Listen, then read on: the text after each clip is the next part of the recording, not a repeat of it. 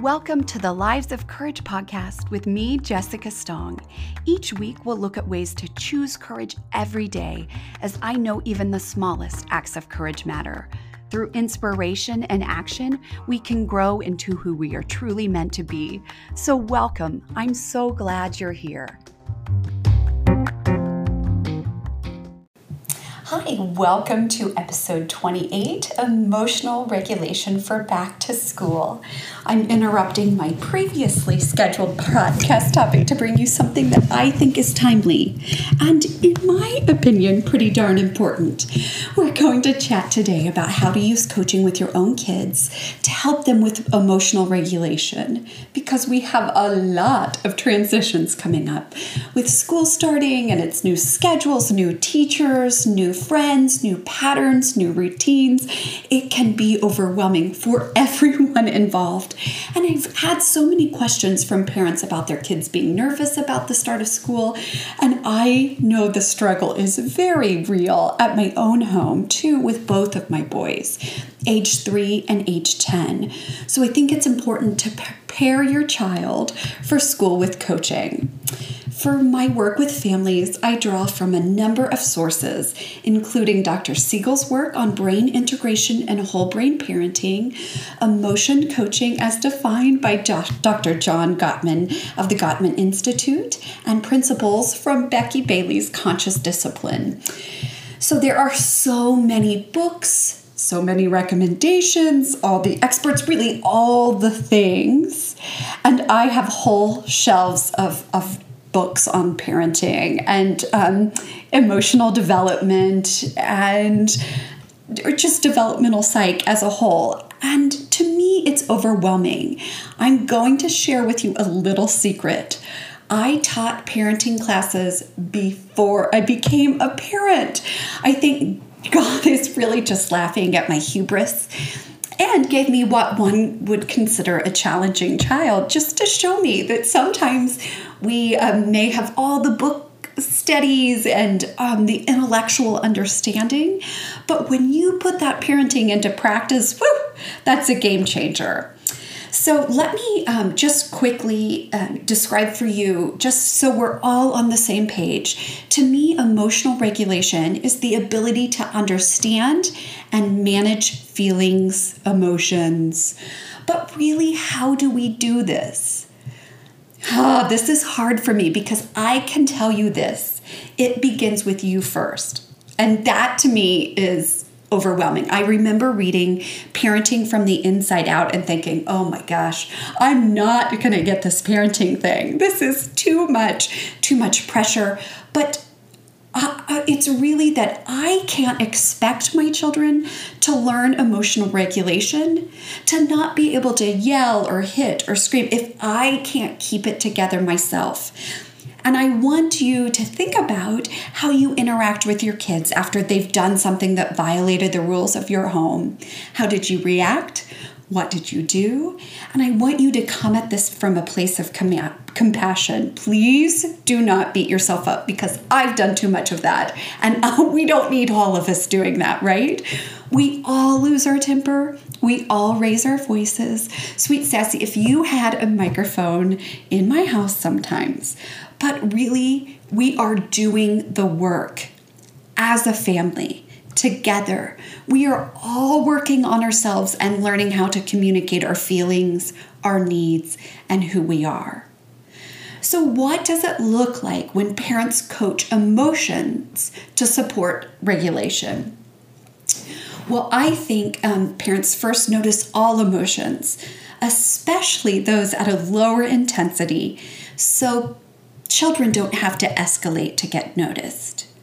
We often see that escalation happen. It can happen at school when they're not getting noticed. It can happen at home. So think about that and notice the smaller emotions.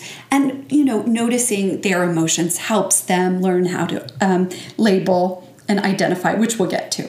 So the second way you can see this when parents are coaching emotions is that parents see emotional moments as opportunities for connection and teaching as part of healthy development. So they're not stifling, saying, we don't cry, we don't feel sad, suck it up, buttercup. Even though we want to say those things, sometimes we are helping them identify where they're at and helping them move through those emotions, process and move through. Parents allow their kids to feel not just the good emotions, but the negative ones. And then the fourth way that we see this showing up is that parents allow their kids and help their kids to label their emotions. Yesterday I posted Theo's feeling buddy examples. So we use Conscious Discipline's feeling buddies in our house, except ironically or not ironically, we've lost the happy feeling buddy. But it is really helping him learn about emotions, learn to identify them. We didn't have feeling buddies with Henry. We weren't that sophisticated. We just had a picture on the wall of kids making different faces of what feelings, and we helped him. He would point to them. He would be able to tell us what he's feeling in his body at the time. It's harder to coach that as they get older. And Theo's also been known to throw his feeling buddies, but we really use them as a conversation and help them label them as it's happening. The fifth way that it shows that parents are using emotional coaching is that parents are communicating understanding and empathy, even when it is accompanied by misbehavior. But we communicate that feelings are acceptable, but not all behavior is. So what we say is you can feel angry, but you cannot hit. You can feel that emotion, but you can't react in that emotion. I think that's why I love Dr. Bailey's work. Dr. Becky Bailey's work with Conscious Discipline. She really emphasizes developing discipline within children rather than applying discipline to them or at them. So the conscious discipline process applies equally to parents, educators, anyone working with teams of people even. It's a research-based discipline approach that can teach parents and children to first set and achieve goals together despite obstacles. Second, manage emotions instead of acting out. So we know that acting out, that process of melting down is because we don't and haven't yet taught. It's a skill that can be taught how to regulate and manage those emotions. Now, I want to be clear here that this is a lifelong process, that you won't teach them and the next day they'll be, I know no one thinks this, but I just want to be clear that they will be able to not feel those feelings. We know, and Henry often reminds us, that one's prefrontal cortex is not developed until the mid-20s, until your mid-20s. So that is our gatekeeper. And so if we don't have that fully online, sometimes we can't, stop those emotions or process those when we're being flooded and overwhelmed by the big, heavy feelings. And then finally, conscious disciplines teaches us to set personal boundaries to encourage mutual respect. So I think, and even when we set personal boundaries, it teaches us how to resolve conflict in a way that creates closer relationships. I also think that when we don't have clear boundaries with our kids, that shows up in other ways, in other parts of our lives. And so we really work to acknowledge that. I know the work I do in parent coaching, we are clear about boundary setting in all areas as it helps create healthy families and healthy functioning. So I want you to think about 4 steps as it relates to resolving conflicts. So the first step or stage would be understanding brain states. So we discover the latest brain research. We use that to teach us how to break out of instinctive habits of disciplining your child the same way you were disciplined as an adult. You'll also be able to help your children progress from physical or verbal aggression to calm self-regulation, freeing them to make better choices and empathize with others, and you too. We also want to encourage children to learn about their brains, and this is really powerful. Henry and I spoke about this before using the Dr. Siegel's hand model of the brain. I posted a Facebook video about this too. Knowing what parts of our brain are responsible for others. As Henry will say, my prefrontal cortex, my PFC isn't developed, so you can't really expect me to do that, which we're working to create boundaries around and not using excuses, but knowing that within the context of all of this, that everybody's learning. And so it's an interesting process. I think when we're talking about the second step in resolving conflict is really then owning and learning how to use your power as an adult is the second step. And among these powers is your ability to see discipline as an opportunity to teach rather than a disruption or just punishment that is not connected or does not support growth and development. And really, it's how we stay in control of our own actions, creating a safe environment for our children. If we think about it, an adult who is out of control is perceived by a child as a threat to his or her own safety. As part of the stage, we have to, as parents, learn to self-regulate our own emotions and reactions. Well, that's not easy for some of us, myself included, and I've done so much work around this. And then the third step is to discover new ways to connect with members of your family. So building stronger connections will increase children's willingness to solve problems together rather than fight against each other. And I believe this is at play from a very young age all the way up into adulthood. We can do this with our teams if we build stronger connections. We can do this with our spouses. So many parents and even teachers are delighted to find that attention-seeking behaviors in children are automatically reduced when we discover ways to connect, which isn't surprising that most people encourage connection more than attention, which if we look at Maslow's hierarchy, we can really talk about this in great detail, but I'm trying to stay to a time limit here, so stay with me. One of my challenges for this month, and it's also your homework this week, is to carve out 5 to 10 minutes for each child each day for one-on-one time with your child.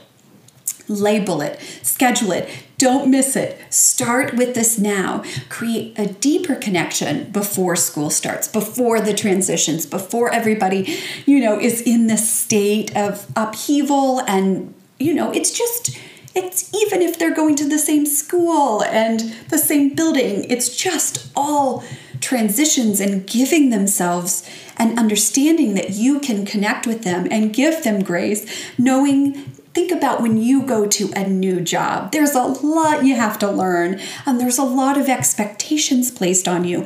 And it's really hard to keep it together from 8 to 5 or 8 to 3 when you're at school. So how do we give them the space and the grace? It's through connection. And I want to be clear here that this one-on-one time is the game changer that I know will solve 80% of all behavior problems. And I will stand by this. I've done this with parents. I've done this work. I believe this is the game changer. Now, it doesn't solve all the world's problems. It is not, there are some significant, there's that 20% of behavior, but it is enough to get you to the place of connection so that then you can address in a skillful and connected manner those behaviors that you want to shape and teach. Okay, phew, I get very passionate about that. I love that. I love the concept. I love the concept of connection as a tool for growth. And then finally, the fourth stage of conflict resolution would be to use the skills of discipline to respond to events in new ways. So if you've ever struggled to keep a child focused on an idea or task, you'll be delighted to find out that changing your own responses will help children boost their learning skills. Your new ways of responding will also help children develop kindness and self-respect, honor those different than themselves, solve problems with compassion, and grow into responsible adults. The way you choose to react to your kids or interact with your kids is so important. We know that parents get to enjoy their children, which is so empowering to their families once they put the steps in place to create healthy connection. And this point is very difficult for me, but I want to encourage you to consider not jumping in to solve your children's problems so quickly or too fast. Let's say that they come home and someone was mean to them. What? It's a great question to ask, depending on the age, of course, but what do you think we should do? What would be a good solution to the problem? Let's say that someone forgot to do their reading. This may or may not happen this morning at my house. So we have a checklist, a clipboard. Henry has to get everything done on that clipboard, and then he is permitted at 5:30 to earn tech time. I know it's very controversial in the summer. He's not on tech until the evening, and then it's only for an hour to an hour and a half. But so we are, he forgot to do something on his clipboard. So we asked what would be a good solution to the problem. What could we do to resolve this? And what would you think would be some good ideas for this?